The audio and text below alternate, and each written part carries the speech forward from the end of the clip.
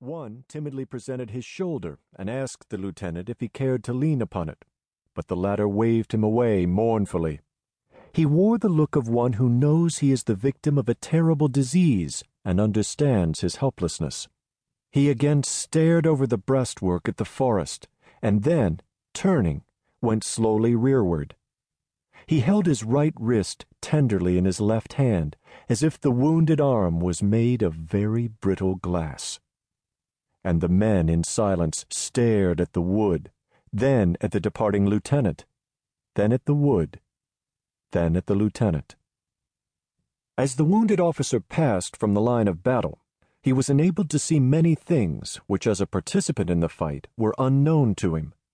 He saw a general on a black horse, gazing over the lines of blue infantry at the green woods which veiled his problems. An aide galloped furiously, dragged his horse suddenly to a halt, saluted, and presented a paper. It was, for a wonder, precisely like a historical painting.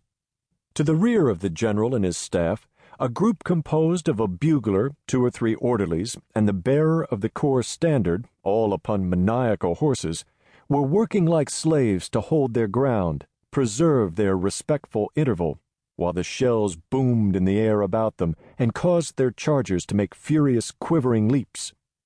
A battery, a tumultuous and shining mass, was swirling toward the right. The wild thud of hoofs, the cries of the riders shouting blame and praise, menace and encouragement, and last, the roar of the wheels, the slant of the glistening guns, brought the lieutenant to an intent pause. The battery swept in curves that stirred the heart. It made halts as dramatic as the crash of a wave on the rocks, and when it fled onward, this aggregation of wheels, levers, motors had a beautiful unity, as if it were a missile. The sound of it was a war chorus that reached into the depths of man's emotion. The lieutenant, still holding his arm as if it were of glass, stood watching this battery until all detail of it was lost, save the figures of the riders, which rose and fell and waved lashes over the black mass.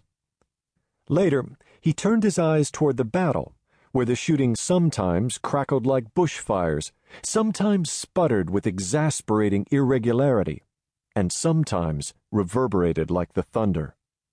He saw the smoke rolling upward and saw crowds of men who ran and cheered or stood and blazed away at the inscrutable distance. He came upon some stragglers, and they told him how to find the field hospital. They described its exact location. In fact, these men, no longer having part in the battle, knew more of it than others. They told the performance of every corps, every division, the opinion of every general. The lieutenant, carrying his wounded arm rearward, looked upon them with wonder. At the roadside, a brigade was making coffee and buzzing with talk like a girls' boarding school. Several officers came out to him and inquired concerning things of which he knew nothing. One, seeing his arm, began to scold. "Why, man, that's no way to do. You ought to fix that thing." He appropriated the lieutenant and the lieutenant's wound.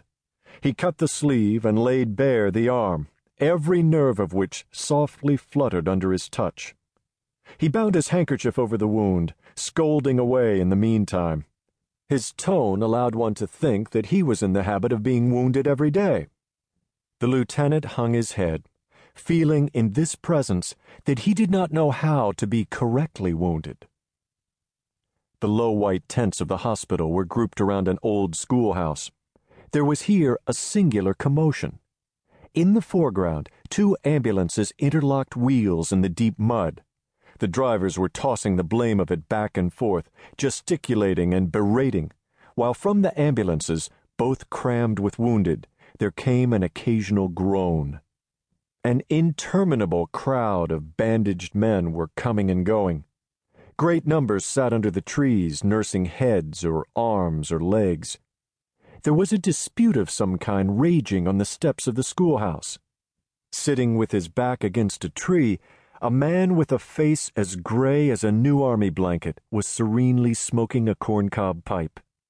The lieutenant wished to rush forward and inform him that he was dying. A busy surgeon was passing near the lieutenant.